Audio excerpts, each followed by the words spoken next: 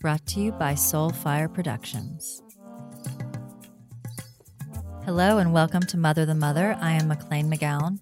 This podcast is an offering for all women to gather energetically, sister to sister, mother to mother, to co-create a sacred space for healing, educating, and sharing as we journey through motherhood and womanhood. It is such an incredibly powerful moment in time to be a woman, and I thank you for showing up on behalf of yourself and for all of the women in your lives, past, present, and future, to honor our matriarchal lines, all who came before and all who will come after.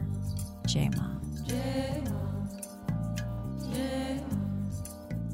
Hi everyone, thank you so much for tuning in. I am McLean McGowan, your host. Thank you always for showing up for yourself and for the other children, women, mothers in your lives. We are co-creating this space together, this community, a revolution in mind, body, and spirit. So thank you, thank you.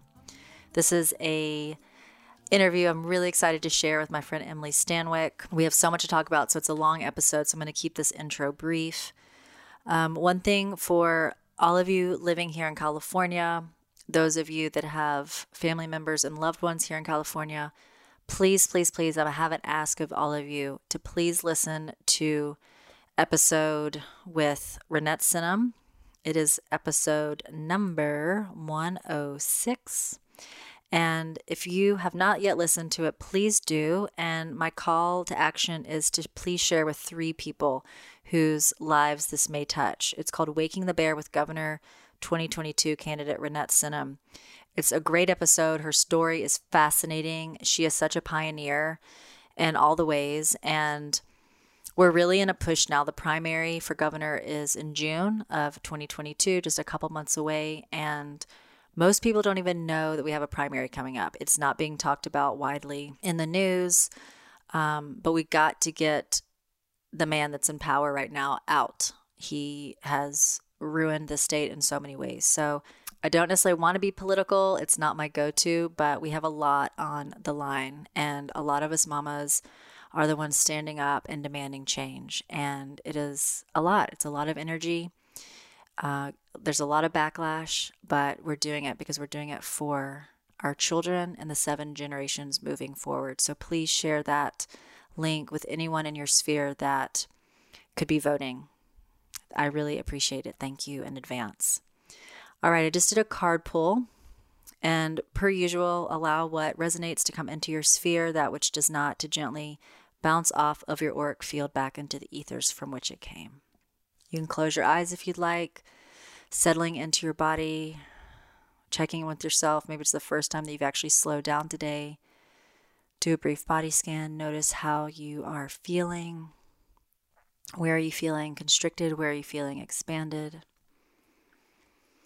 I pulled the card Goddess of Teotihuacan. She guards the waters of life. The ancient guardian mother protects the waters of life and offers her protection and blessing. Her appearance augurs a time of purification and cleansing, leading to enhanced fertility. You are a creator of new consciousness, a generator of positive energy as fuel for constructive outcomes. We need your vitalized being to keep nourishing the human collective with helpful alternatives to mainstream consciousness. You will be protected and supported at the deep level of soul in order to become the creator and custodian of a clean reservoir of consciousness from which souls thirsty for purity, relief, and love can drink. The ancient mother will help you to help her and the many creatures within her care. She will help you to be fearlessly inventive with your loving creations of healing consciousness. Consider very seriously the need to cut cords to negative or unhelpful influences in your life, whether they be habits, people, or forms of entertainment and media that threaten to distort the pure and wise use of your wild spirit and ignited mind. Whilst it is important that you engage with others, the sacred creator within you requires time and space and solitude to process, reflect, contemplate, and create. Only then can you remember who you are and what is important to you, and summon the inner power to act accordingly. In that way, you will not become overly swayed by any lesser force, particularly mainstream consciousness that perpetuates victimizing thought patterns and behaviors. Give yourself a chance for spiritual, psychological, and emotional timeout and cleansing so that you can recognize the inner truth of your own soul and adhere to it faithfully. Sacred Mother has come to you in honor of the important work you have to accomplish as a creator of consciousness, a free thinker, and a seeker of truth. What original healing stories will you give birth to in your life in this world? If you've become dried up and depleted, the Divine Mother brings you nourishment. Let the inner well of your soul be filled with her presence and grace through deep rest and contemplation. Give yourself space and time for renewal and allow any overload of mind or nervous system to discharge into earth. If you have lost the zest for your passion or have become confused or overwhelmed, scattered with too many ideas or directions, you are in need of the spiritual cleansing which her blessing brings to you. The waters of your own consciousness must be safeguarded so that they can become a tonic for the souls of others. When you highly value your uniqueness and originality, you become willing to bear the uncertainty that accompanies absence of the familiar. Vigorously contest any who attempt to exploit, direct, or distort the true expression of your higher knowing. In contemplation, impure material separates from the truth and is filtered out of the soul. The purity of your truth, such a seemingly subtle quality, has an astonishing power to effect change. As you take time to allow purity to emerge from deeply restful, reflective meditation, your personal energy and spiritual potency grow. Your potential to be an influence in this world increases accordingly. However, so too does the interest of less noble creatures in exploiting that delicious divine power for their own nefarious purpose. Avoid such tragedy by refusing to entertain any person or idea that drains, depletes, or diminishes the quality of your consciousness. Be resolute and exacting. If it's not right, courageously and unapologetically cast it out. In your uncompromising defense of your most strange and beautiful ideas, uplifting truth and fierce-loving wisdom, you will come to know what it feels like to be as a new world in and of yourself. You will feel like a being, like a planet in devotional orbit around a divine sun. Instead of contorting yourself to fit into the frustrated and grasping world of others, you will offer those seeking something more beautiful the opportunity of finding refuge within your world. Instead of being influenced, you become an influencer. Instead of trying to dominate others, you awaken within them the desire for their own higher nature. You effect healing, transformation without force. This is the way of yin power, the sacred water wisdom that cleanses the impure and creates new life without diminishing its life force. You have the opportunity to shift from stressful striving to more restful and abundant creation sourced from the depths of your being and silent, absorbing communion with the divine.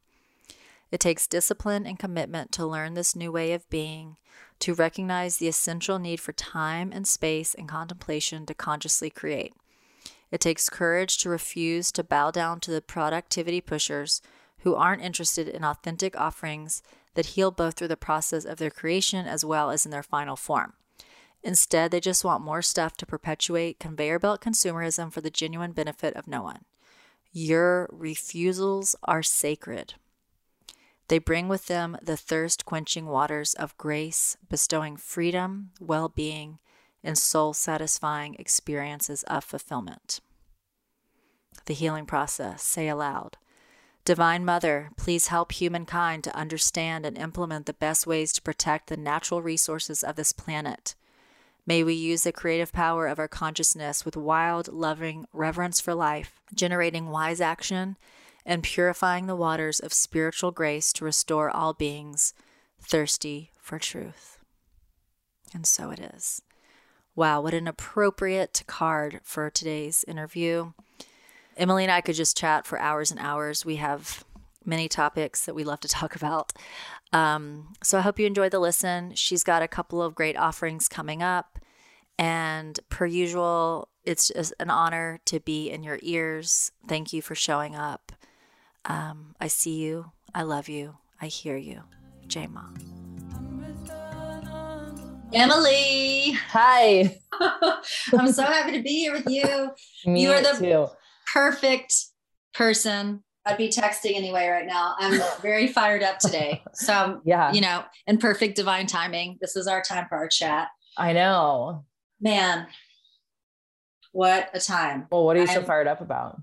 Well, I was at the Defeat the Mandates on Sunday. Yes. And LA turned up. It was, I mean, it just gives me so chills. cool. I just got chills. I gave myself chills just now. It was healing on so many levels that I'm still processing from the past 2 years. It was just so incredible because as a city, as you know, you're born and raised here, we do not generally turn up in masses. We don't. And to see that many people and, you know, to really witness that all of the mainstream narrative is so being used to separate and divide us. There's every color, every age, every socioeconomic, every political party. It was so beautiful, and vaccinated, unvaccinated, even the people up on the stage, vaccinated, unvaccinated, showing that this is a much bigger issue. This is freedom of choice, period. No matter what you believe on this particular shot or subject, it is standing up that we are sovereign beings with choice of what goes into our body, what is taken out of our body. And, you know, this particular one may not bother you, but what's next? What's the next? What's the next? What's 10 years down the line, you know? And if we don't stand up now, we're risking a lot. So I'm really happy to hear that. I still like see people online who are in LA who are just like living normal life now. And I get triggered. I'm like, well, I'm really triggered this morning. That's why I'm fired up because I've been in this like glowy state for 2 days. And then this morning, just hearing some news, and not from the television, but news just from insiders about some particular candidates. And I'm feeling just very fired up because now is like, we can no longer be silent. And I have, you know, hundreds of women in my DMs. I'm sure you do too, that feel how we do and want to fight for freedom and don't want to lose business, don't want to lose friends, don't want to come out. And I'm just really fired up about the hypocrisy of that. I'm in all these different groups and they're all staying silent. And I think it's also the wellness community. It's the spiritual community here in Los Angeles. It's the PC-ness. Like we are in the belly of the beast here. PC, not offending, you know, wearing our pastels and like living in this place of you have your facade and then you have your truth. And it's just very frustrating to, you know, to be honest, because it's like, I know how all these women feel and I'm not going to out them. I'm not going to shame them. I'm not going to guilt them, but it's like, this is the hill. And a couple of us are putting a lot on the line, you know, I mean, I've lost a ton of business for speaking, just that everyone should be able to do what they want with their body. Like, when did that, like, I don't understand. So anyway, but instead of going into the dark, I'm just going to stay in the light and, you know, continue to speak my truth and live my truth as you do. And you know, we became close during 2020. During the shitstorm. I know. Thank God for that. Thank God, because, you know, it's so funny. And that is such a blessing of where new friendships have come during this time, because we knew each other. It's actually weird that we hadn't met before. I know. You know, I think about that too. Yeah.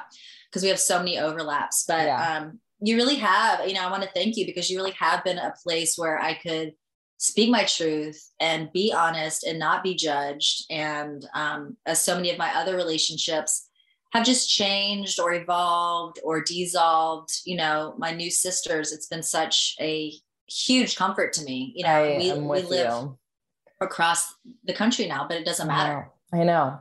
Yeah. It's so nice. It's been, I feel the same as you when I know so many people who don't say anything. You know, like my mom, for example, I was going to go to a baby shower in LA, and then the baby shower had like a vaccine, requirement. And I was like, it was a close family friend.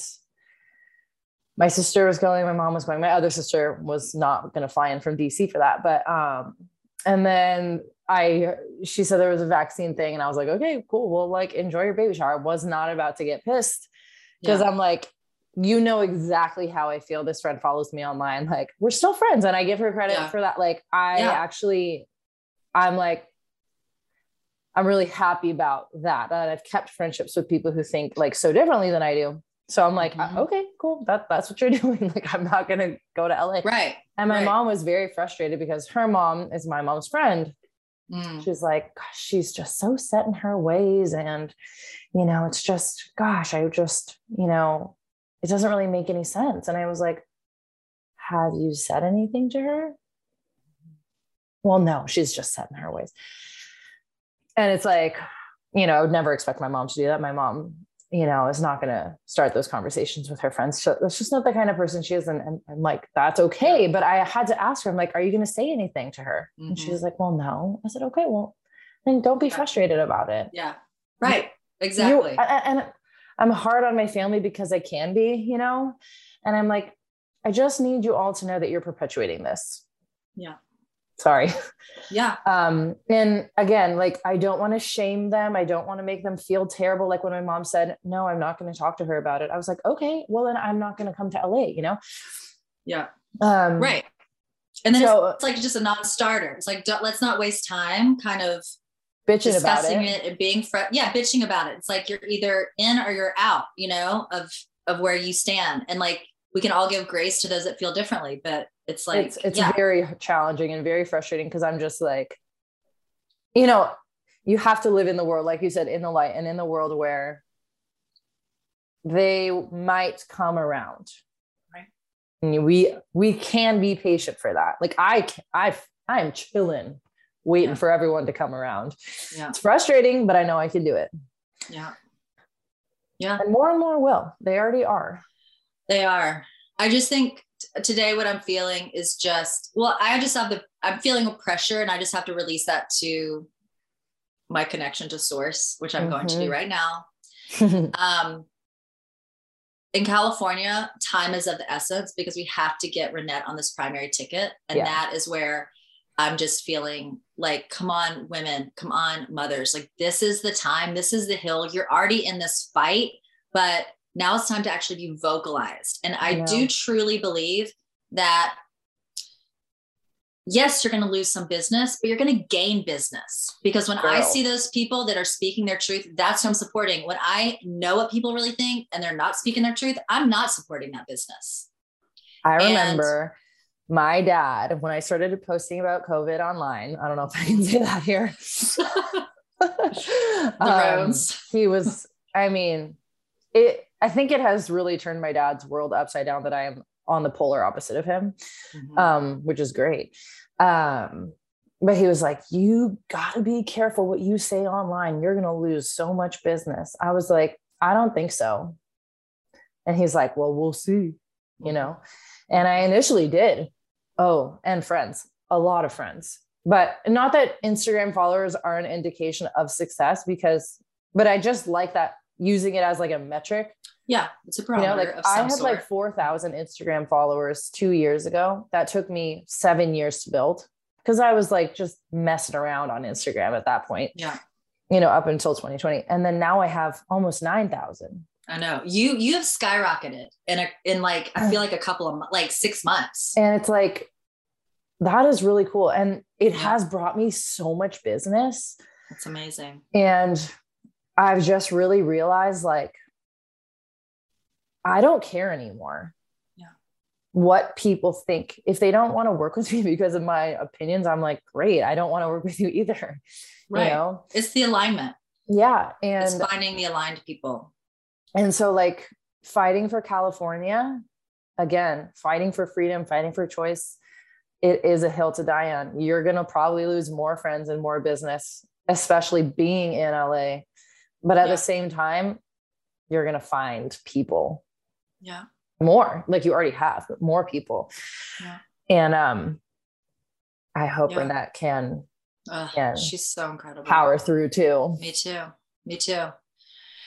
Yeah. And anyway, it's just an interesting time. And I always really, because you're from California, you now live in Texas. I am so ready to be back in Tennessee. I've been ready to be in Tennessee for many years. Yeah. And I'm in California. And this land, I'm very specific now with my words, because I've had so much anger and resentment and kind of feelings of being trapped here over the past 2 years. And it's easy to blame California, right? Blame Californians. But I always want to make a very important distinction. It is not California. It is our corrupt leadership. This land is sacred. Every day when I drive out the PCH, this land is sacred. This is a vortex in the world. Like, look at all the healers, light workers that have always been drawn here. It's a special place. And I just really pray every day that we can reclaim it. We can get the right leaders to save it. And I do think that's Renette. And we have to trust, right? It's like, this is all some weird journey we're on. And we showed up to be here. And like, maybe it does have to go down to be rebuilt in some other way. You know, I hope that doesn't happen, but that might be it. I don't know. Yeah. You're ready for anything at this point. Yeah. Yeah. I mean, I miss California a lot, and I really felt trapped. And, you know, we had thought about moving to Texas before everything went down in 2020. We had planned on it, actually. And then what was so interesting was I found out I was pregnant in January of 2020. And I just had this, it wasn't a panic attack, but it was just like this intense voice in my head saying, do not move to Texas. We were going to move in March of 2020. That was our plan. Yes. Yeah. We were planning on moving March of 2020. Now, we hadn't really planned much. We were kind of just like, yeah, let's just go get an Airbnb and then find a place once we get there. We're just going to leave in March. Like, we didn't have anything planned. And some voice in my head was like, don't go yet. This is not the right time. And it is not the right place. We were going to move to Austin. And I told my husband like a week later, and it was like mid-January. We had like 6 weeks out of when we were going to leave. I told my husband, I was like, I can't move to Texas. He was like, what? We're leaving in like 6 weeks. I was like, I have really grown in my intuition, like listening to those thoughts. And I was like, something is telling me to not move. Like, this is not the right place and it's not the right time. He was like, well, I'm not going to force you to leave.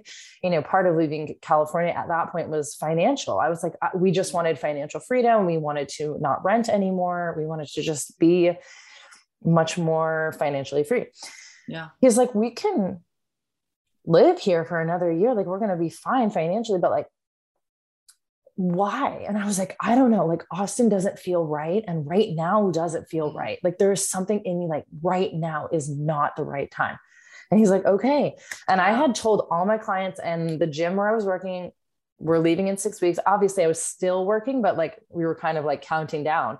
And so I told everyone the next day, I was like, we're not moving anymore. They're like, what? I was like, I had like a going away party at the gym.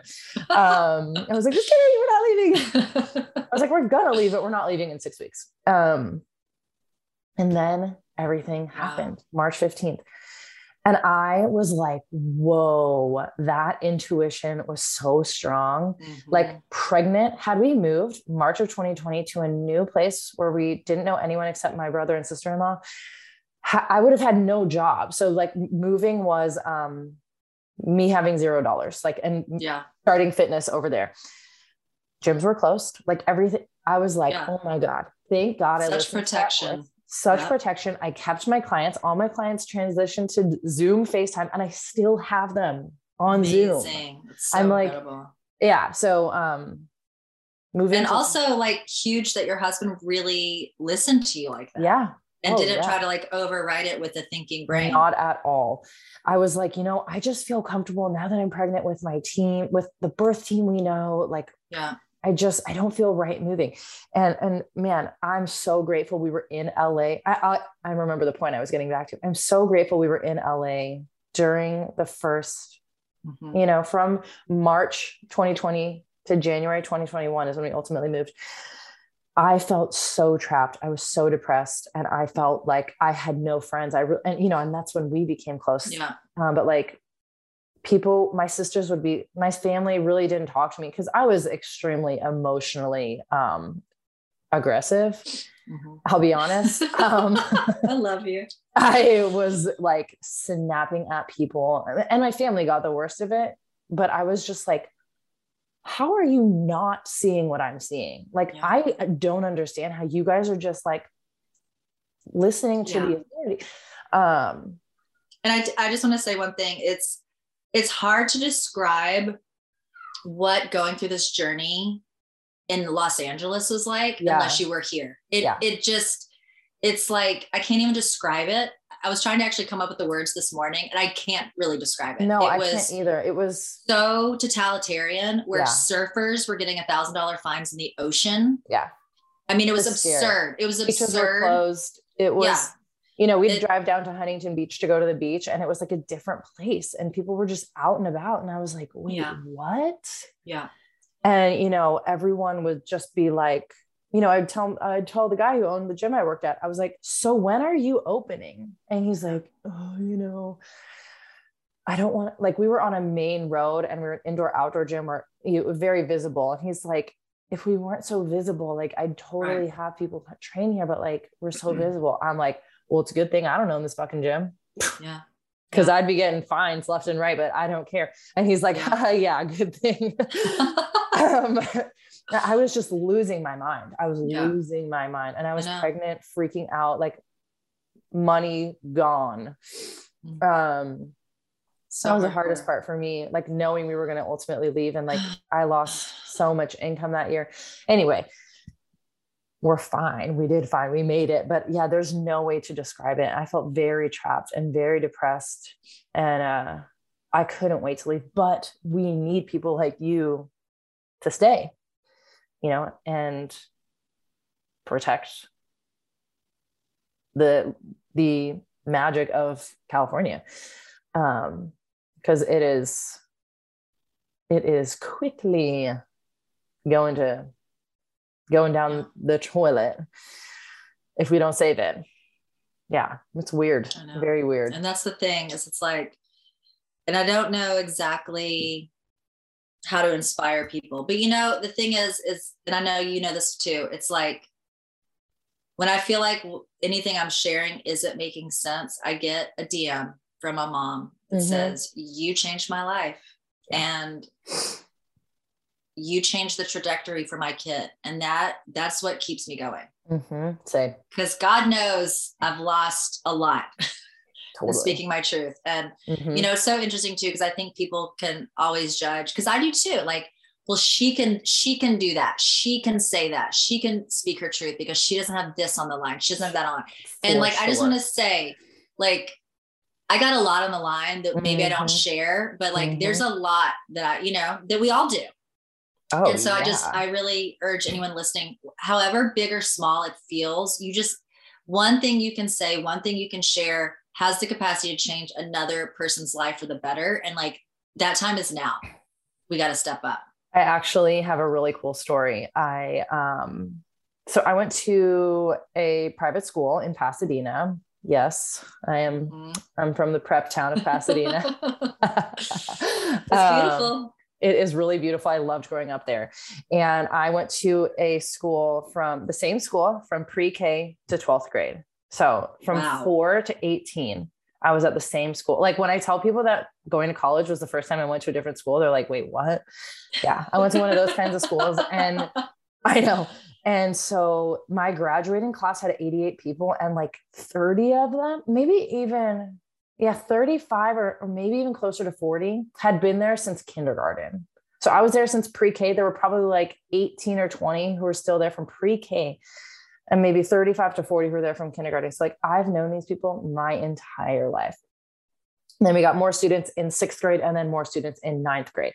So I've known these people for so long. And I was like life of the party in high school. You know, I was like shy. I was a really, really good kid. Like I did not party. I didn't do anything bad, quote unquote, but I had fun. I had a great social life. I was socialized with the Pasadena, debutante crew. And I like loved that life. And then, ever since leaving college, my life has really changed. I didn't do what everyone from Pasadena does, which is go corporate or do like a startup. I worked at a gym and then I worked at Lululemon. I worked retail and I loved it. But obviously I've grown apart from my friends, but we always stayed in touch. We'd do something over the holidays, or I would chat with them and text with them. And then when this all went down and I started sharing my voice, they would respond to my Instagram stories like, how can you say this? Like, how can you not believe? Like, how can you just throw away the science? Like, what's wrong with you? People, I mean, they would attack me daily, and I would have no problem responding to them and being like, listen to yourself. Like, this is what's going on. And they've all stopped talking to me, and I don't talk to anyone from that group of friends anymore that I've known since I was 4 years old. But they all still follow me online. Okay. Some of them don't. Some of them have blocked me and unfollowed me, whatever. But yeah, that was the intro to the story. A couple months ago, one of those girls who I actually she was the only one who I've would still chat with on Instagram. I'd respond to her stories and stuff. And she would respond back to me like, no big deal. And she texted me one day and goes, I just want to apologize for everything you've gone through since COVID started. She's like, I have really been listening to what you're saying and what other people are saying. And then I listened to the Robert Malone podcast and I listened to the Peter McCullough podcast.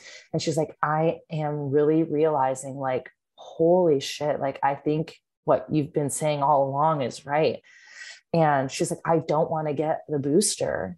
And I told that to our friends, my former friends, and they fully attacked me. Wow. And she's like, and I can't believe they did that to me, because they are so close. Like, they're all best friends. They hang out all the time. She's like, I can't imagine what you went through. And I'm just so proud of you for standing up for yourself. I was like, oh my God. And she's like, I just want to apologize for my part in that. I was like, first of all, I haven't felt any of that like anger or hatred from you at all. I just want you to know that. Like, I feel like you're the only one who I'm still cool with. I was like, so it's not on you at all. She's like, okay, that makes me feel better. And I was just like, you know what? It's obviously you're in a much more difficult position than I am, because you're so much closer with those friends, but you have to stick to it. Don't succumb to peer pressure on this. I was like, you have to draw a line. Your line has to be okay with your friends. And if it's not, they're not your friends. And that is what I've learned. She was like, oh my God, I can't even imagine like having to like, tell them that I'm not going to have a vaccine requirement at my wedding, because we're not going to, and they're going to lose their minds. I was like, yeah, you're going to have to deal with that. But it was so nice to hear that, because I was like, you know what? That made this whole thing worth it. That one message from a friend who I've known since I was 4 years old. Totally. It totally does. It was so confirming that we're doing, at least to us, what is right. Exactly. I'd like to introduce you to a brand that I'm working with called Bamboobies, which is your one-stop shop for postpartum boobs. They've got awesome nursing bras made out of eco-friendly bamboo rayon, that really soft bralette material. It has a little clip down so you can easily nurse out in public without having to pull your entire shirt up. I love these. They come in lots of cute colors. They also have these great washable, reusable nursing pads, which come in different absorbency levels, which I think is so smart. So depending on where you are in your day, knowing your milk flow, you might need different absorbency levels. And those are great because you can reuse them. They're not those throwaway ones that also don't feel good on your boobs. They have a great nipple balm, which is totally organic, meaning you don't have to wipe it off to feed baby. It's made of extra virgin olive oil, beeswax, shea butter, marshmallow root, and calendula flower. It's really light. I've been using it on my hands. I really like it. It feels good. This is just great to have. Nipple balm is a must for nursing mamas. Must. Have a couple. Throw them around different places in your house. Have one in the diaper bag. Have one in your purse. Keep one in your car. Never enough nipple balm. Then they also have a great all-purpose balm you can use on your skin, your hands, your boobs, your body, baby balm. Also great ingredients. And then they have a couple of really cool drink options. They have a lactation support, which they come in these cute little packets, really easy to keep in your purse, which can be added to nut milk, water, smoothies. And it has a lot of fenugreek in it, which is one of the main galactagogues that we use to up milk production. So highly recommend that. And then they also have a morning sickness relief drink, which I really wish I'd had this with my first pregnancy when I was morning sick all day long, every day for 7 months. This is ginger, lemon, and you just add it right into water, and it looks so yummy. It tastes so good, so easy to use. So I highly recommend checking these products out if you are an expectant mama or looking for any postpartum gifts for women in your life that you love. Check these out. I have a code for you. It's capital MTM, which stands for Mother the Mother, capital MTM, which gets you 25% off site-wide. So if you're looking to add to your postpartum toolkit, check Bamboobies out. I think that is the biggest thing. And it's so beautiful. Like how beautiful that she took the time to say that and share that. And also it's so telling that they all still follow you, because I know there's something in, I'm like, oh, they're all talking mad shit about me. I knew it. Yeah. But there's something in their consciousness that is connected. I know. You know what I mean? Whether they hate or not, because the tribalism is so real. It's so just fascinating, because it's like, I wouldn't shame and like block and not be friends with people that chose a different cancer treatment than I deem correct for them. You know what I mean? It's just, anyway, so bizarre. And so bizarre. It's the world that we're living in. And all we can do is speak our truth, because I believe what I believe, and I'm willing to risk getting sick and having my immune system fight for me, or whatever the thing is, it's and, like, we do have a lot on the line. Yeah. Like we have our life on the line. You could, I mean, really, like I could lose my whole Instagram. And I know this sounds so petty, but like, that would be a lot for me, because that is, my whole business is online. Yeah. But I still talk anyway. Yeah. Cause I can't not, I have an addiction problem to this narrative. Right. But it is, nothing has ever felt more fulfilling than this, besides having my kids. And you're such a powerful speaker. And I love your just, don't give a fuck attitude.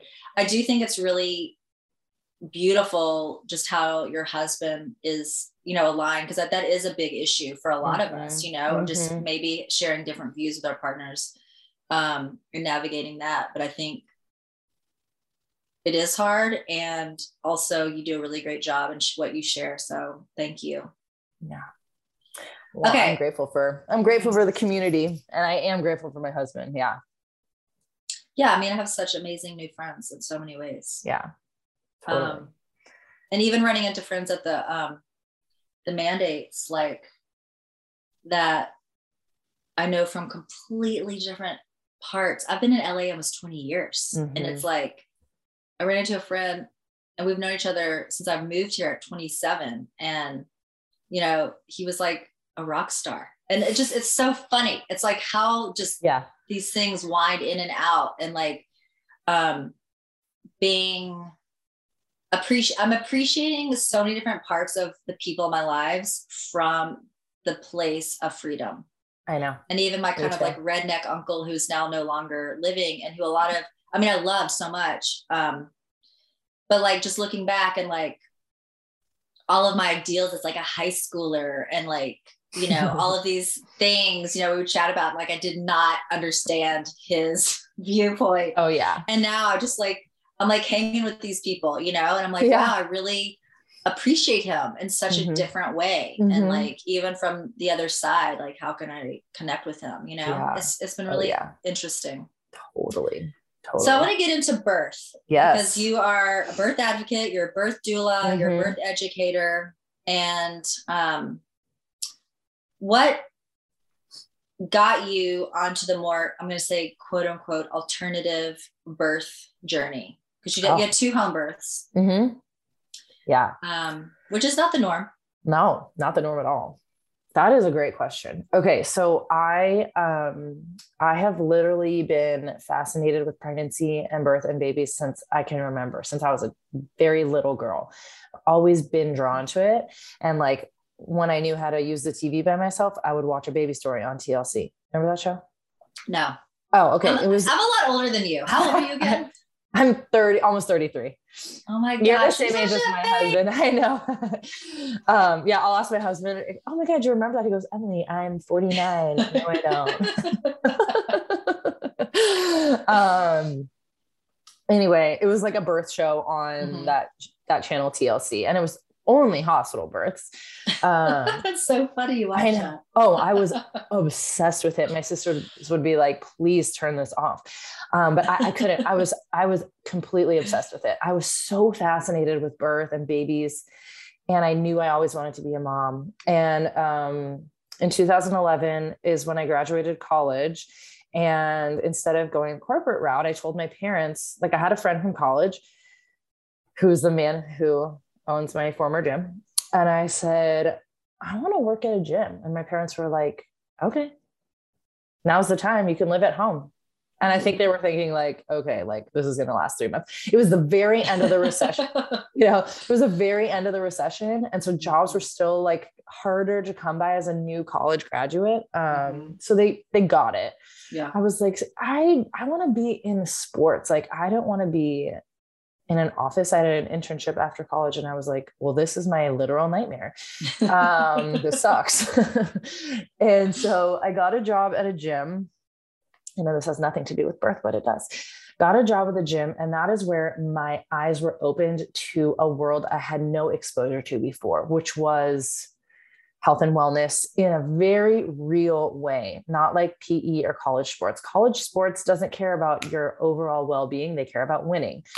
I was a rower at USD for only 1 year. And then I did club volleyball. So I was NCAA Division I sport for 1 year. And then I was almost failing out of school. So I quit.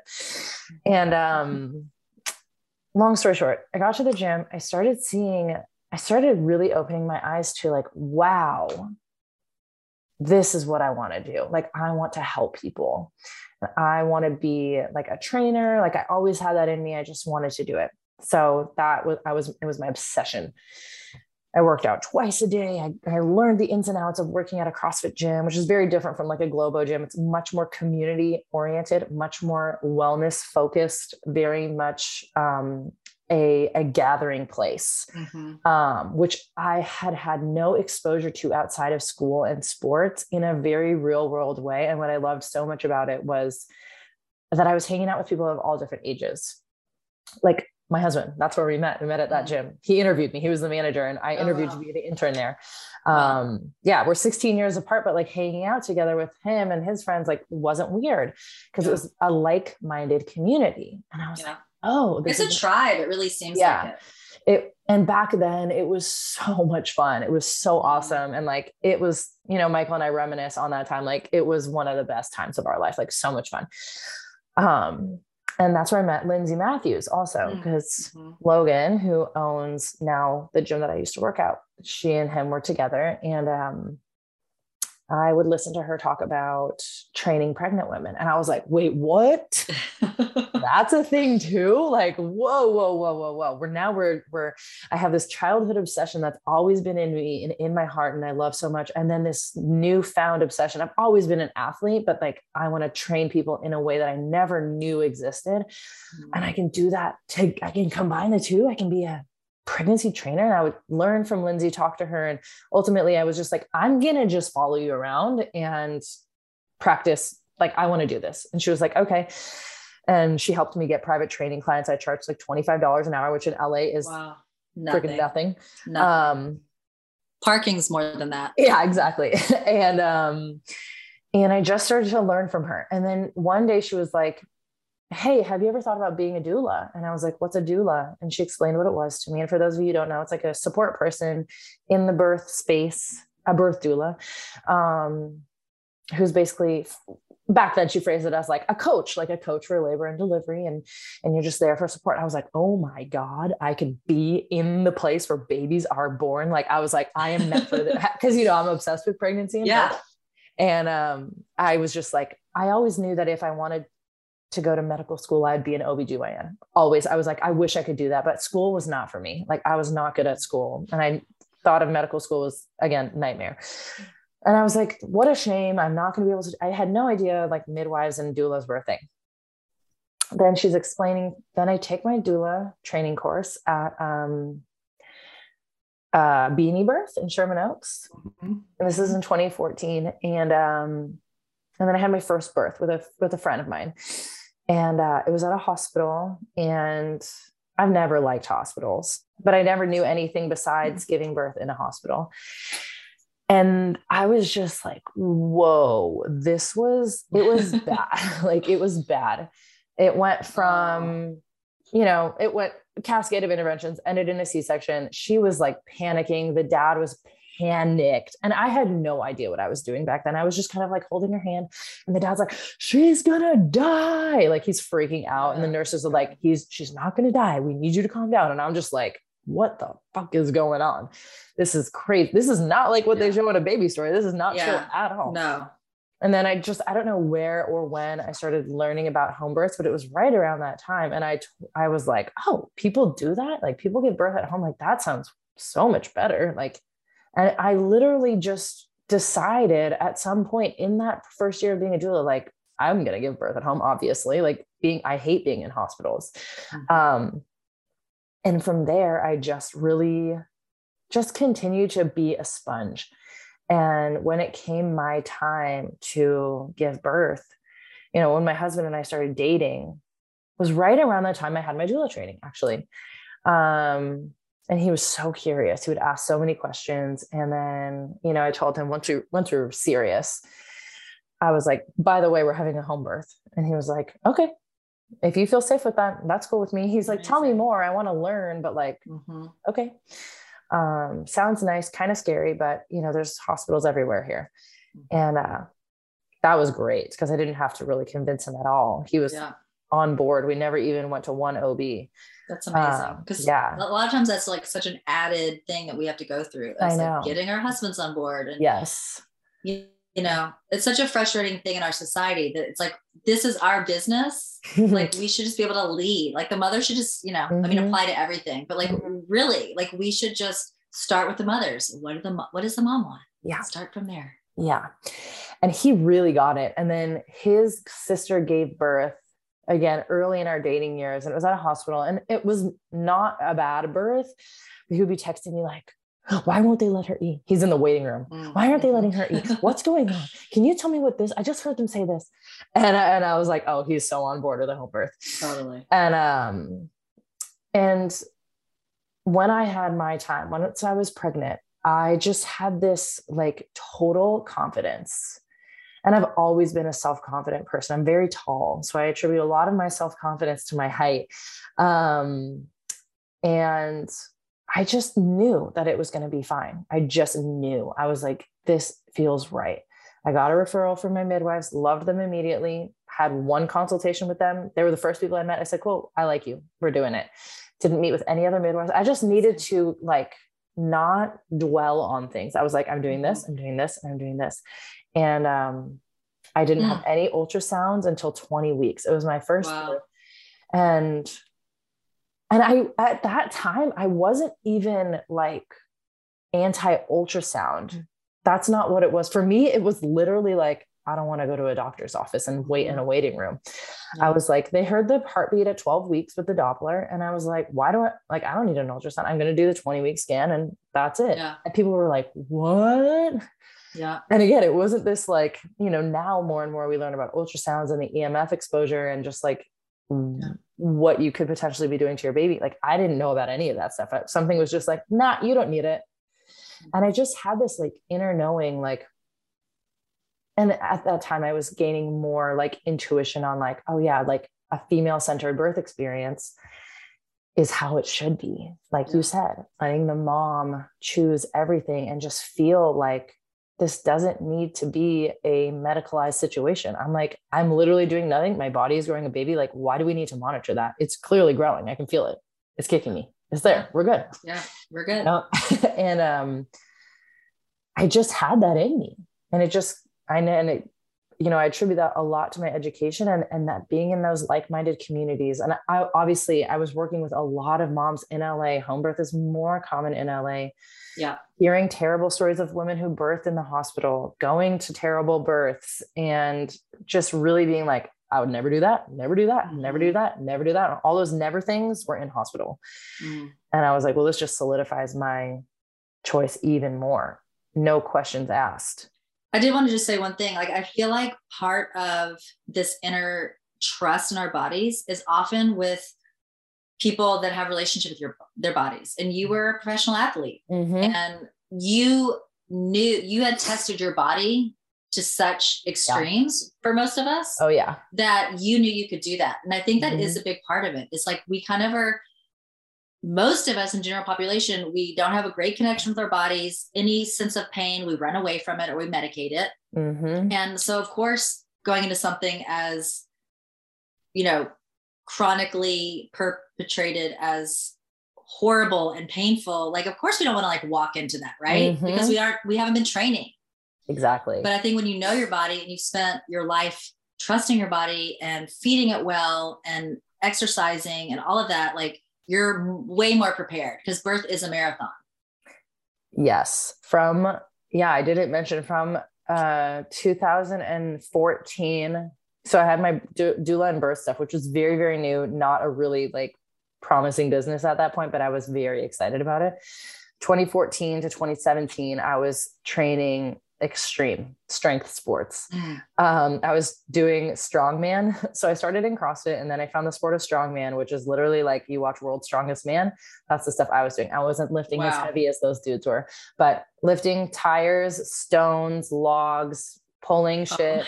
Yeah. I don't do it anymore because it like wrecked my body. But that is exactly like what you said. Like I knew that I could lift a 550-pound yoke on my back and carry it. Of course I can push out a baby.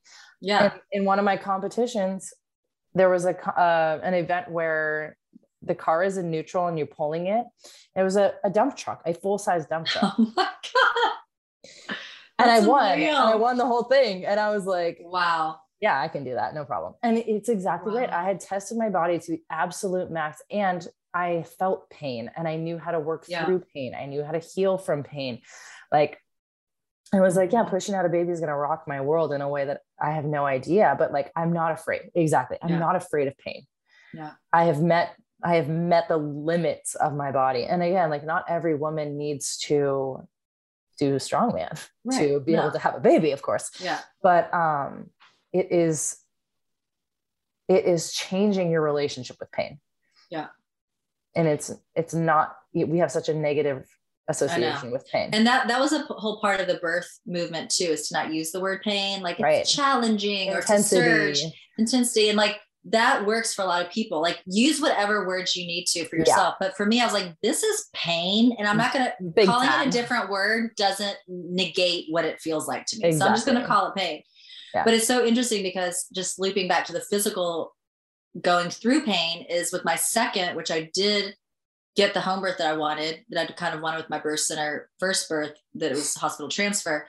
In between, I ran a marathon injured with a bad knee because I didn't train properly, because I'm not a runner. And I was just like, I'm going to fucking do the LA marathon. Mm-hmm. And so I did it, and I ran it injured. And that I used during transition of my second birth. I couldn't talk. I couldn't open my eyes. I was on another planet. And I just kept remember how painful that was. You did that, and you can do this. Mm-hmm. And, and like, that mentally got me in the game. Yeah. It's amazing. It's amazing. And really just like, it's crazy and not to me that like what we're talking about, childbirth, like, just, that's what it is outside of the hospital. It's no big deal. And like, to us, it's like, that's just what you do. But like, it's crazy that is like a fringe conversation. I know. Like, your body is designed to do this. Yes, we're grateful for Western medicine when we need it, when there is an emergency, or when, you need to transfer. But this like, how did you get into the world of holistic birth questions? I love it, because it's like, we got to be asking people the opposite question. Like, why are you medicalizing your birth? Exactly. Like, tell me why are you giving birth in a hospital? Well, I'm afraid of, what if something happens? I go, what if everything goes right? Yeah. Outside of the hospital, you're much more likely for everything to go perfectly than for it to go wrong. Yes. And I think that's such an underlying point. It's like, why are we starting in the negative mind? Yes. Period. Because guess what? We know that generally leads to negative outcomes or interventions, and not because you're already not trusting your body. Yeah. Some people sometimes will ask me, oh, well, what did you do when family members or close friends would like question your decision? I was like, they never did. And they're like, because really? you owned it. I was like, I owned it. And I had such a thick barrier of like, do not question me, ultimate confidence, because I knew it was the right choice. Like, if you know it's the right choice, no one's going to question you. They might be like, I'm worried. And you'll be like, great, you can take that worry and go sit with that for the next 6 months. Right. Don't bring that to me. Here's some PDFs. Here's some videos you can watch. You go be worried. I'm not. Yeah. And it's like, and it's really just like really owning it. And I used to advocate for choice when it comes to your birth space. And I still do, but I more advocate for out of hospital birth. I don't advocate for hospital birth. I advocate for where a woman feels most safe. And I'm going to do everything I can to make sure that you know how safe you can be at home. Because I advocate for out of hospital care. Because it is safer. It is. I want to introduce you all to a new healing frequency device that I'm using called the Healy. That is Healy. It is a little device. It's the size of a credit card, and it has the potential to heal in ways that I did not even know were possible. If any of you have ever been to a sound bath and received sound healing, you know that it is based on frequency. Life, the way we connect to the world, we are energies, right? All of us. And with energy comes frequency. So the Healy offers hundreds of programs of frequency, depending on what you're working on within your own body, within your own mind, within your own heart. And depending on which device that you buy, the professional, for instance, you're able to scan other people. You're able to analyze what each person, body, soul, mind needs, and then fill in the correct program for that need. So for any of you that want to use this professionally, you can use it on clients, you can distance heal, you can use it on your pets, you can use it on your children, your family members. I've been using it daily, at least once, sometimes more than once, and quite literally it has changed my life. Things are opening and elevating in ways that I am completely astounded by each and every day. It is working in the quantum. It is stepping outside of our linear 3D box and expanding, opening up to a whole other portal. So if you're interested, I would love to chat with you about it. Since it is frequency, it is not just shared via emails or text. It really needs to be shared energetically. So please DM me. I'm happy to chat about it and share all that I know. I am learning. It's a whole new world, but quite literally in one use, I felt different. I felt that I was able to crack parts of myself that I was so ready to release. I stepped into a new timeline. So if you're wanting a new level of healing, if you're ready to expand, if you're ready to level up in a whole new way, please check out the Healy. It's fascinating. I mean, we could talk for literally days about all of this. Yeah. And I think that's such an interesting and really important thing to drive home to people. If you are in your sovereignty, you're not asking for people to agree with you. You're not asking, you're not trying to convince. You are standing in your truth of what you believe for your own body, and other people's opinions are their opinions. Yeah. Period. Like it's not, it's like we have to quit waiting for the green light from other people. Like we have to give ourselves the green light, and that's it. And just do that. And people are going to say stuff like, I did get a few comments. And I remember one specifically was from my sister, and it didn't upset me. Because I knew it was coming from a place of love and caring. But my sister was like, Emily, I just like our mutual friend, just told me the story about her friend who had a home birth and the baby died because the midwife, made a mistake. I was like, I'm so sorry for their family. They should have hired a different midwife. I'm like, why the fuck would you tell me that? Yeah. Like, and I knew where it was coming from, but that's literally all I said. I said, I'm so sorry for that family. And that was the wrong midwife. Like, it's not the birthplace. Right. Yes, there is malpractice everywhere, and you're not going to know until you know. And that's the risk that everyone takes, regardless of where you give birth. Like, this living in fear is not serving anyone. And it's that kind of text could rock someone who is not as confident as I was, you know, they could. And like, the fact that people send those text messages is so insane to me, because I'm like, why don't you investigate the atrocities that happen in the hospital and tell that to all of your friends? I know. It's because it's not what's accepted. No. Because there's excuses, because the doctors always have excuses, right? Yes. And also we have to own that bringing a soul forward, giving birth, there is death in birth. And that is a really hard pill to swallow. And we don't want to look at that. And it's the actual truth. Yes. And, you know, it happened for thousands of years. Thousands. And, you know, it is a thing. And there's one other point I was going to make about, there are shitty midwives and shitty doulas. Yeah. Like, that's why, and this is what I love about how you educate too, is like, we have to empower ourselves. We have to do our research, but more than anything, trust our intuition and do the work, do the inner work. That's why I always say pregnancy is an opportunity for spiritual growth, massive spiritual awakening, like fast track, because you can have quote unquote the perfect team. You can hire the best of your city or whatever. They are not birthing your baby. You know, it comes down to you. And if you're not really owning that, you need to look at that. You'll love this, McLean. You obviously, I'm assuming you know what the spiritual psychology school at USM is. Yes. Okay. Yes. So I found out that I was pregnant with my son on the very first USM weekend of the 10-month course. Wow. So, yeah. So I had weekend 1. It was a Friday, Saturday, Sunday. On Sunday, I took a pregnancy test on our lunch break and I found out I was pregnant. Oh my gosh. And I announced it to the whole class. My husband's like, we're not going to tell anyone for 12 weeks. Right. I was like, yeah, we're not going to tell anyone for 12 weeks. I go back after the lunch break. I stand up. I was like, I just found out I was pregnant to 400 people.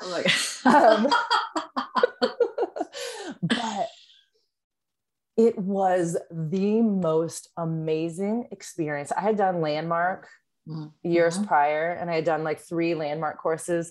And then my husband did USM. And then he's like, I really want you to do USM before we have kids. Like, I want to be really like aligned. I love that. Yeah, it was awesome. And so I did it. And so every month I had a 3-day intensive spiritual, how do I even describe it? Like smack in the face. Where I really confronted so much of my stories and who I was, how I grew up, my relationships.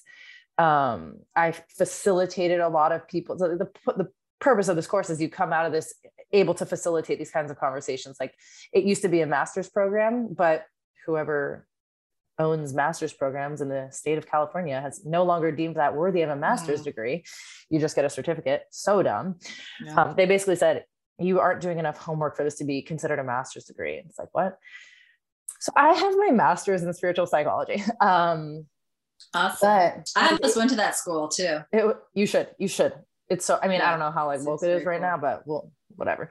But anyway, I had a spiritual smack in the face every month for like 36 hours straight. And I was pregnant at the same time. I gave birth 3.5 weeks before our graduation weekend. And it was just this incredible journey where I really did so much deep work. Wow. And I was so freaking chill. Like, I had 0 anxiety. I mean, 0, 0, 0. I was not worried about a thing. You know, there were like little things here and there, but when it came to like birth and I contemplating stillborn babies, I contemplating my child dying, and like, how would I handle that? Like, how would I handle these horrible things? How would I handle the best thing possible happening? And I really just released a lot of my people-pleasing tendencies. That was a big story of mine, which has served you me have well. blown that one out of the water. Served me well. I love you. But like, that was a big part of it. And anyway, you're so right. Like, you have to do the work. You can't just blissfully you can't be blissfully ignorant going into your birth and being like, I'm going to go for natural, see how it goes. And I'm like, well, that might work out. Yeah. Usually doesn't. I'm not going to put money on that. If I had to put money on it, I feel like a terrible person that I can call who's going to have a C-section or not. Same. If you're in this world, you know, and it's, I wanted to be more, or I was more neutral. I've been doing postpartum doula, for 10 years, a decade. And I was way more neutral because that's also how we were taught. You are there to serve the client, the person. They are on their own journey, which is true. They are on their journey. They have soul contracts with the soul, with their family, with their partner that I'm not privy to, and I don't need to know. I don't want to know. So there is that of like, yes, women have their own journey to go through to get them to their next part of their life journey. And also there's so much just negligence and the birth industrial complex and all of that. So like, that's where we're coming from, is like just helping women educate themselves, because this stuff isn't being shared. So it's like, we want to share these things so that you can make informed consent and decisions that are like based in actual reality, not just like what we think is reality. But it's tricky. And so the longer I've been in this too, which I think, I won't speak for you, but it seems like you're kind of on this track too, is like, we also want to save women from suffering. Like, I don't want to just be tending the wounded. Like, I don't want to just be dealing with like war victims of women postpartum that have gone through all this trauma if it could have been prevented in the first place. Girl, exactly. And so, and it's a tricky line to walk, but the longer that I've been doing this, that's where the speaking the truth comes more and more into play too, because we are living in a society where we don't have our elders. We don't have our older sisters. We don't have that vibe going, girl, shut your mouth, listen to what I'm going to say. We don't have that. That is not in our culture. And so I think we actually are able to be so much more of service as that. Like, look, I've gone through this shit and I'm just going to tell you what I learned. So maybe it can serve you. I have such a relatable story. Every month at the chiropractic office here in New Braunfels, if you're in New Braunfels, it's called Willow House. There was a woman and she was on the verge of tears. She was like 15 weeks pregnant when we had this conversation. I do a support group every month. It's free. She's like, I have accepted a hospital birth. And I say, can I ask you why you said it like that? And she goes, well, my husband doesn't feel safe having a home birth. And so I've just really accepted his, fears and anxiety about this. And I'm starting to get on board with it. I go, okay. Does your husband know anything about home births? And she was like, no. I said, okay. I'm just going to be totally upfront with you. I'm a really blunt person. And so the other woman who works at the chiro office, like, knows me, and I can see her kind of being like, Emily, what are you about to say? And I go, I'm a very blunt person, but I'm a tough love person. Fuck that. And she just starts laughing. I was like, sorry, no, we're not accepting your husband's fears and you're not resigning. That is what you're doing. You are resigning to a hospital birth. I said, do you want to have a hospital birth? She's like, I don't. I said, well, then you're not going to. And I literally was like, we're not going to do that.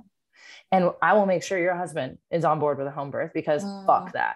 And she was like, really? I was like, how would you, no. I was like, and then I got, my statistics. I started reading. I was like, this is literally all a person with a brain needs to read to be like, okay.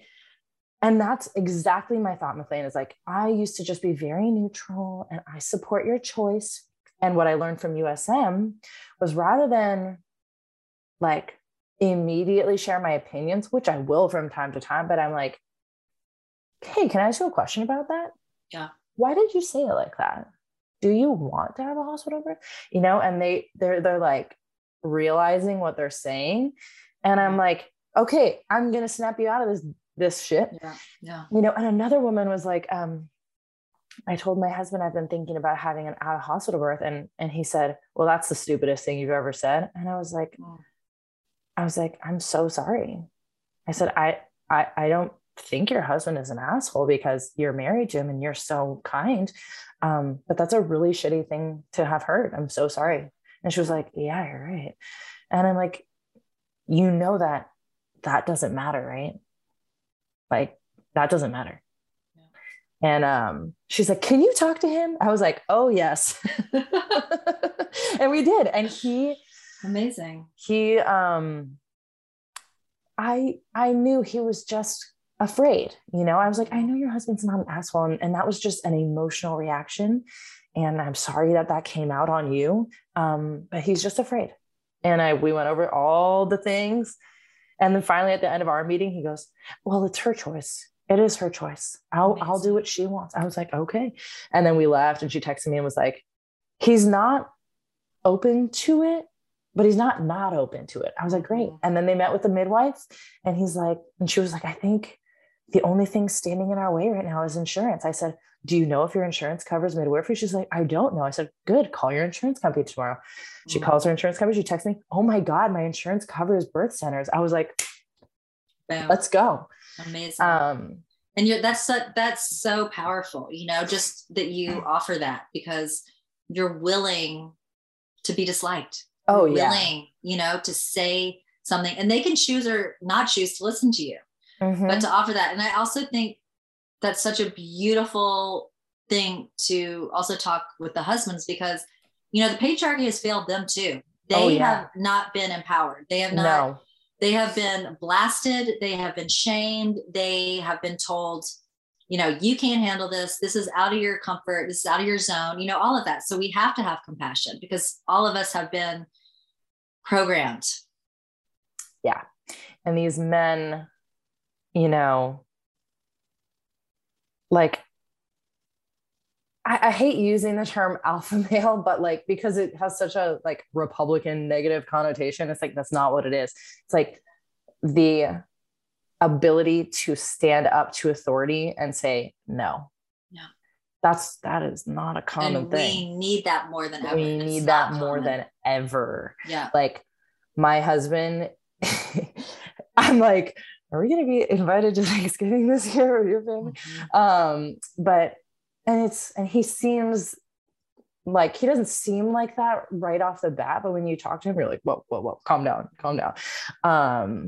But when it comes to my husband is so passionate about talking about birth now, it's awesome. Oh. And he's just willing to ask questions, stand up, trust me over the doctor. And that is so uncommon. And I actually don't think that's an alpha male thing. Like you said, it's programming. It is complete social programming to trust the experts rather than your intuition or your partner. I would never follow someone over my husband when it comes to our family and our choices. My husband says, oh, we need to burn our house down and go to Alaska. I'd be like, okay, let's do it. People might think we're insane, but that is what's missing is you don't need to look to outsiders for the answer. It's all within. And that's the work is the answers you're going to get before doing all that spiritual work is you can't do this. You're not good enough. How could you? There's no way. All of those judgments are going to come up. But when you really peel away all those judgments, you're going to be like, why wouldn't I? Why couldn't I?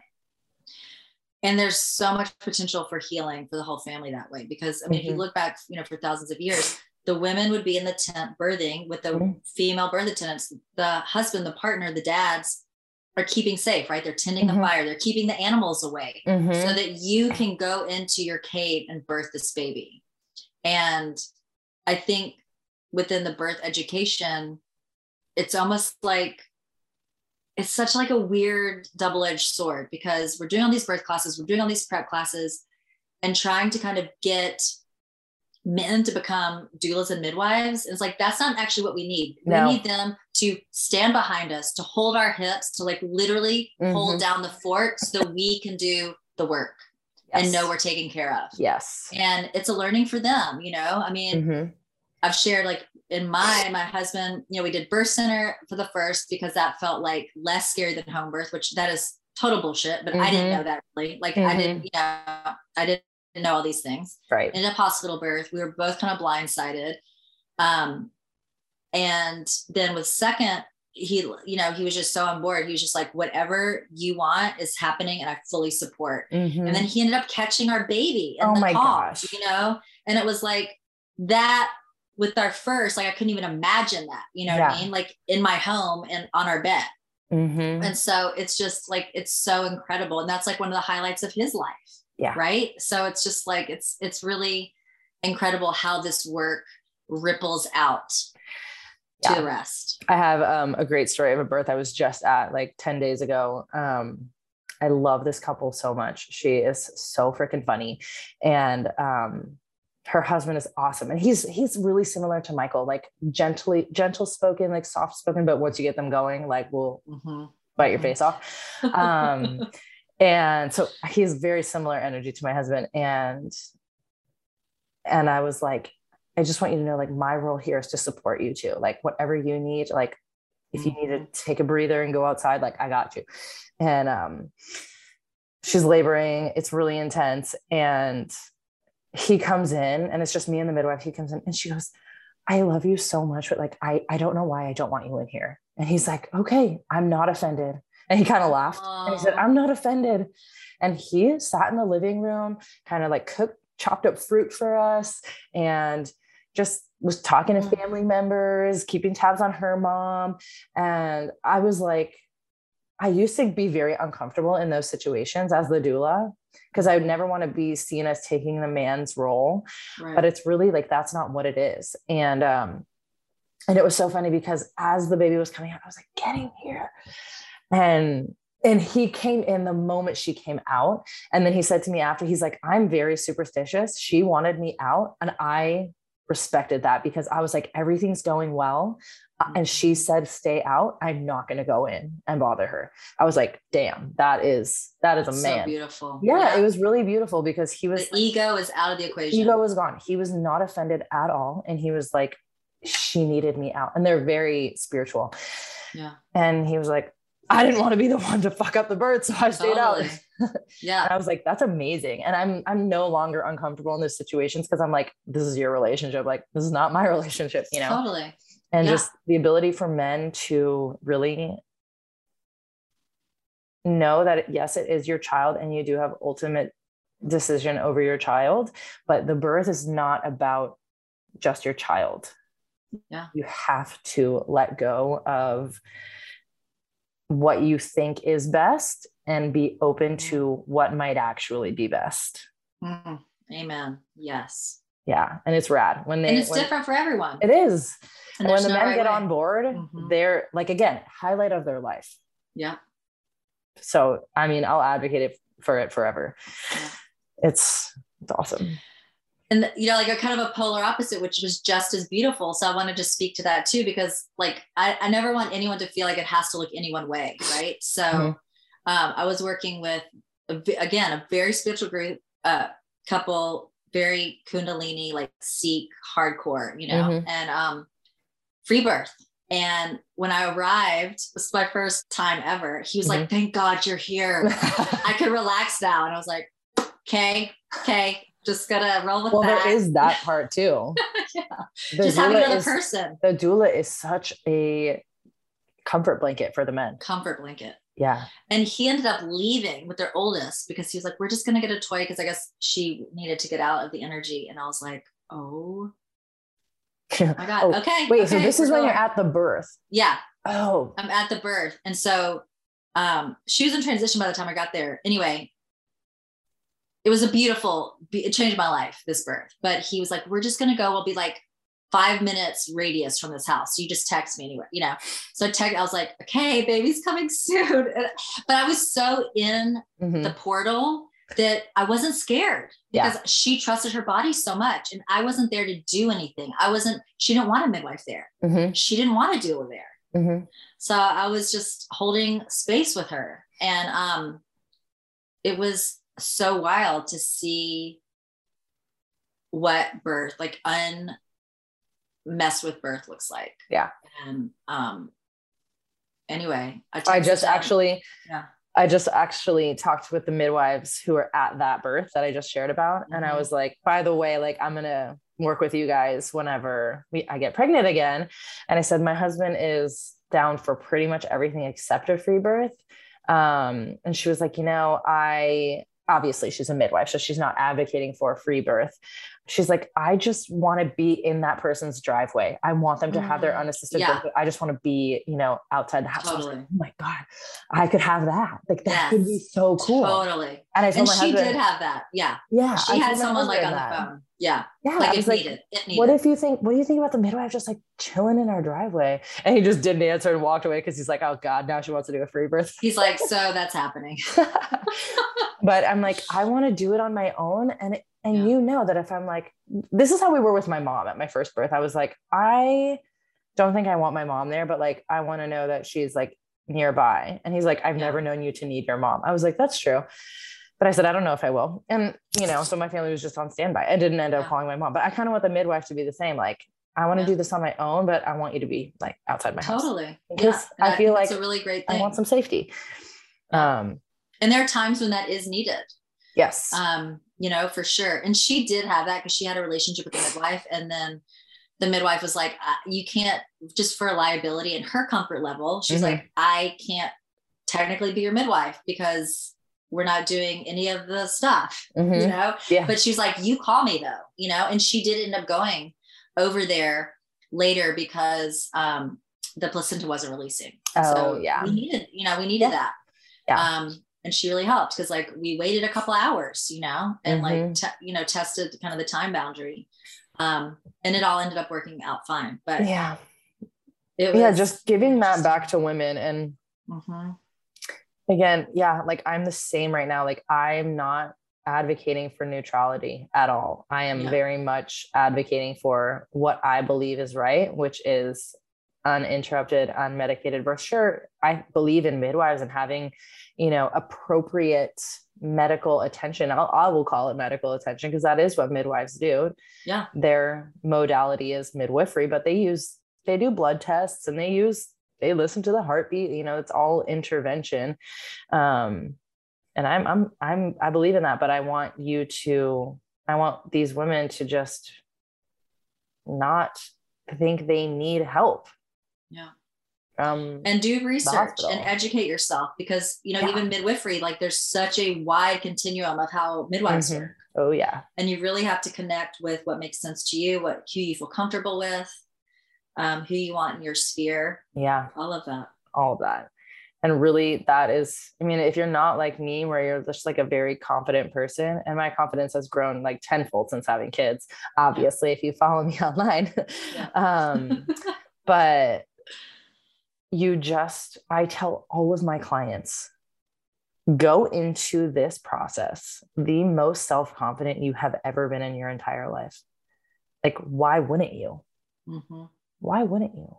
And if you aren't, do the work to get there. Do the work. If you're living in a world of what if something goes wrong, I'm going to tell you right now, something's going to go wrong. Yeah. So why would you think that? Yeah. Change it.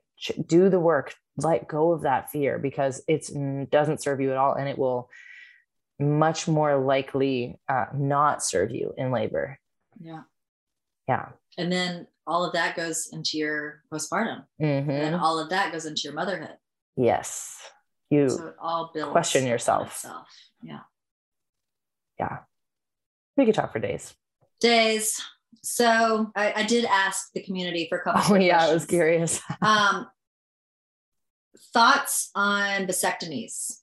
Oh, great question. Great question. I am personally against vasectomies. And here's why. So I was never consistently on birth control. I would go on birth control here and there, like if I was dating someone, basically. And then I'd go off because I'm freaking lazy and terrible at taking medication. And when Michael and I got really serious, I was like, okay, I'm going to go on, get an IUD. I was like, I have like 1 more month on my parents' health insurance. I'm going to go do that now. That was really the only reason why I did it. Cause I was like, I am on my parents' health insurance. And he laughs. He's like, Jesus Christ, you're young. Um, but I had a horrible experience on the IUD, and it wasn't even anywhere near as bad as some other women. It was just this something telling me, a voice telling me, get the foreign object out of your body. I didn't really have any bad reactions other than cystic acne. I got lots of acne along my jawline. Which one were you on? Which one did you have? I want to say Mirena. No, okay. No, I did a hormonal. Okay. So then I got off birth control about 10 months before we started trying for a baby. And thank God, really had no issues getting pregnant. And I told him, I was like, just FYI, like, I'm never going on birth control again. He's like, good. Like, why? Like, yeah. And we had learned about birth control together. He's like, I'm so glad you would, like, I would never want you to do that. And he goes, by the way, I'm never getting a vasectomy. I was like, what? I was like, bro, come on. Yeah, of course you are. He was like, I'm never getting a vasectomy. And I was like, you're going to change your mind. You're going to change your mind. He's like, no, I'm never. And I was like, that is so unfair. You know, like, we have to do all the work to like make sure we don't get pregnant. Come on. Like, once we're done having babies, just, it's no big deal. And then, you know, of course, being in the more holistic, like fringe holistic world of reproductive health, like, I would never ask a man to do that. Knowing what I know now, it is pretty low risk, but the real question is, like, for us at least, and this might be unpopular, is like reproductive responsibility. You know, like, my husband and I are not going to get an abortion if we get pregnant after we're done having kids, quote unquote. Like, if we're right now, we're saying we're done at 3. If I got pregnant with a 4th or a 5th or a 6th, we would keep those children. Like, that was something we decided when we got together. Like, if I ever get pregnant, we're not aborting babies. And so for us, it's much more about like reproductive responsibility as adults. Again, that like, it's not even like a purity thing at all. It's really just like, why would we do that? So you can just have crazy drunk sex whenever you want. Like, we're not doing that, you know? Right. So for us, it's like, I am taking responsibility of my body by charting my cycle, and we are not having unprotected sex when I am in my fertile window. If something goes awry and I get pregnant, we are keeping that baby. And that's just been our conversation. And so it's funny when I think about, he was like, Emily, I would never ask you to go on birth control. Like, so obviously I expect you to never ask me to get a vasectomy. I was like, that's actually fair. Yeah. Well, I like showing differences. So can I share mine? I want to share mine. Please, yeah. Because we're opposite. Yeah. And I think this is what's so beautiful about having conversation. Yeah. Is we never quote unquote tried to get pregnant. We got pregnant immediately with 2. My husband's also 17 years older than me. So we were like, oh, it's going to. Love that we have that in common. I know. It's like, oh, this could take years. Nope. So like, just karmically, we feel extremely fertile. Just like, whoa. So do we. So, and I was a one and doneer. Like, I was one and done, donezo, done. And then got pregnant with Goldie. So, I mean, it's a long, interesting story, but had her, so grateful we had her, like, completed our family. And I fully know in every cell of my body that I am not meant to ever be pregnant again or birth another baby. Like, it is a soul recognition with me that I'm just like done. And so we didn't even have a conversation. David was just like, I'm getting a vasectomy because we were like, we are fertile as fuck. And neither one of us want another child. Like, it will not be good. It will not be good for our family. Like, we just knew that. Like, we just know what we can handle and can't, you know?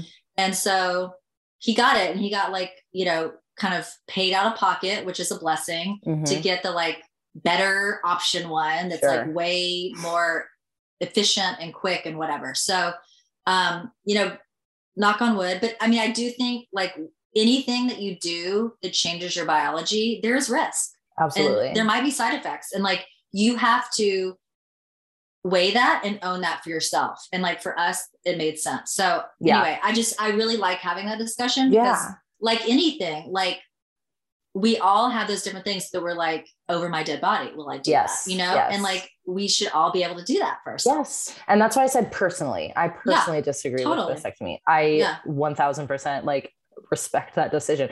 And it's so funny. Yeah. That's my husband's hell no. Like he was like, this is where his alpha male comes out. He's like, no one's cutting my fucking balls. I was like, okay. Right. Yeah. I mean, that's valid. I know. And I was like, yeah, I would actually never ask you to do that if that's not something I was you want like to do. relieved because I was like, I don't want to mess with my parts. Yeah. And so I also really know I don't want to get pregnant again. And I also don't want to get an abortion. So like, I don't know. It makes perfect sense. It makes perfect sense. Yeah. And see, that's where you and I are different. And that's why Michael and I are aligned, is because like, if I had 6 kids, we would be okay. And you're like, hell no. Hell to the no. Yeah. Yeah. No, I like great question. Yeah. I love that question. Yeah. Another one is, did you personally see any people pregnant with the Rona? And if so, treatments for that? Oh, yes. Lots. Yeah. Okay. And by saying lots, I'm saying like multiple handfuls of people I know had it when they were pregnant. And almost everyone I know did tons of vitamin C, vitamin D, quercetin. Just like the usual. The usual. Yeah. Okay. Shoot, what's that called? You like inhale, it makes water like gas. Oh, the nebulizer? Nebulizer, yeah. Nebulizing hydrogen peroxide and water and iodine. And a couple of people took the IVM one. And they were fine. Every single person I know who had it got over it real quick and was just fine. Great. Yeah. Thank you. All unvaccinated. Yeah. Yeah. Okay. That's actually all the main ones I want to ask. Nice. I guess, we'll wrap because this is a long one. Is there anything that you would just like to underscore to women listening, maybe women that are wanting to get pregnant or pregnant? Oh yeah. As they go on this journey? I mean, I don't think McLean and I, knowing what we know about like doing the work, I almost hate that term because it's like so cliche these days, but like your nervous system is truly everything when it comes to your ability to conceive, your ability to surrender in birth, and your ability to mother. If you are unable to connect to your nervous system, like you're in fight or flight, or you have high anxiety or are prone to depression, things like that, like, sure, you might get pregnant and have a fine birth and have motherhood, but like, what if it could be so much better? And I'm telling you, it can't. You have to do everything in your power to connect to your nervous system. And I know that might be hard for people to understand who are in those fight or flight states, like stress response states, but like when you see people post online about like barefoot in the grass and sun on my face and, salt water in my hair, it's like, it sounds super stupid from a surface level, but it is very real. Like you have to connect to nature, to source, to sun, to God, because your literal life depends on your ability to downregulate your nervous system. And it serves you so well in the motherhood transition. Amen. Doing the work really means like not blocking that intuition. And when you are in a stress response, you don't have helpful intuition. You are in fight or flight and afraid. Oh, that's so true. Yeah. You can do all the things, but if you are in an environment or looped in your own psyche and nervous system in flight, it is so challenging. And not to say you can't kind of fingernail your way out, but you have so much more capacity to be vibrant and thriving than that. And we all deserve that. Yes. And it is a daily practice, but you have to start daily. Yeah. That's a beautiful. And that is what serves us through motherhood. And that's a beautiful thing. It's like, if you need shit done, ask a mom, right? Because we know how to get so much done in 5 minutes because we've been trained. We have to. Yeah. I want to write that blog. Get it done now. Totally. So I love that. And we'll talk again because Yes. there's just so much to share. But thank you for sharing all your wisdom. How can people find you? What are your offers right now? Yes. Tell us the deets. I am on Instagram at Emily Stanwyck, and that's pretty much where I live. And I have a website, but it's not, it sucks. It serves its function. Yeah. But I am teaching a birth education course on Zoom in May. We are going to meet every Thursday night for an hour to an hour and 15 minutes for 4 weeks. And if you like what you heard on the podcast, I really take all of what we talked about here and into a very concise 4-week series on birth education, medication education. So all of the interventions, down regulating your nervous system. That is my favorite class. I do a whole section on polyvagal theory and how to down regulate your nervous system in birth and newborn interventions. And then obviously the stages of labor, hiring a birth team, et cetera, et cetera. So that's happening in May. Love that. Yeah. And then I am actually teaching, I have a doula training and mentorship program. And again, I'll make this really concise, but I wanted to teach people would ask me, where did you become a doula? And I would say Beanie Birth. And I'm like, why am I referring people to Beanie Birth? No offense. I loved it, but I don't know what they're talking about these days. I don't know like how woke their culture is. And that's not me anymore. And I want to be able to train doulas how I doula. So I made up a doula training course. And I am doing that in June. So if you want to be a doula, again, that's going to be on Zoom. We meet every 2 weeks for 3 months, and then once a quarter for the remaining 9 months of the year. So it's a year-long mentorship program. Nice. It is friggin' rad. I did my first one in January and it was amazing. I already have a couple women ready for June. So I'll do it June and January of every year. I love that. Yeah. And I think something that should be underlined is like, because Beanie is great, it's the kind of the first in the game. Mm-hmm. It's also a weekend. Yes, like all of this work is lifelong. This work, we change, the journey changes, everything. So like, if you're becoming a doula, just know there's no one-stop shop. It's like you continue to learn forever for your entire life. Yeah. Yeah. So that's why I wanted to do a year-long mentorship because that's exactly how I felt. Like I had Lindsay as a mentor when I was a doula, and doulas don't really get that unless you just have one. Yeah. So I wanted to be that mentor for new doulas. That's beautiful. Which is so awesome. Love it. Yay. This was amazing. Well, thank you so much. I love you, sister. Love you too. And I want to come visit you in Texas soon. Anytime. And then when I'm in Tennessee, we're like driving distance. I know. So excited for that. I know. Well, thank you for shining your light and speaking your truth and being so strong and brave. Thank you. This was so awesome. Love you. Love you too. Bye. Have a great day. J Ma.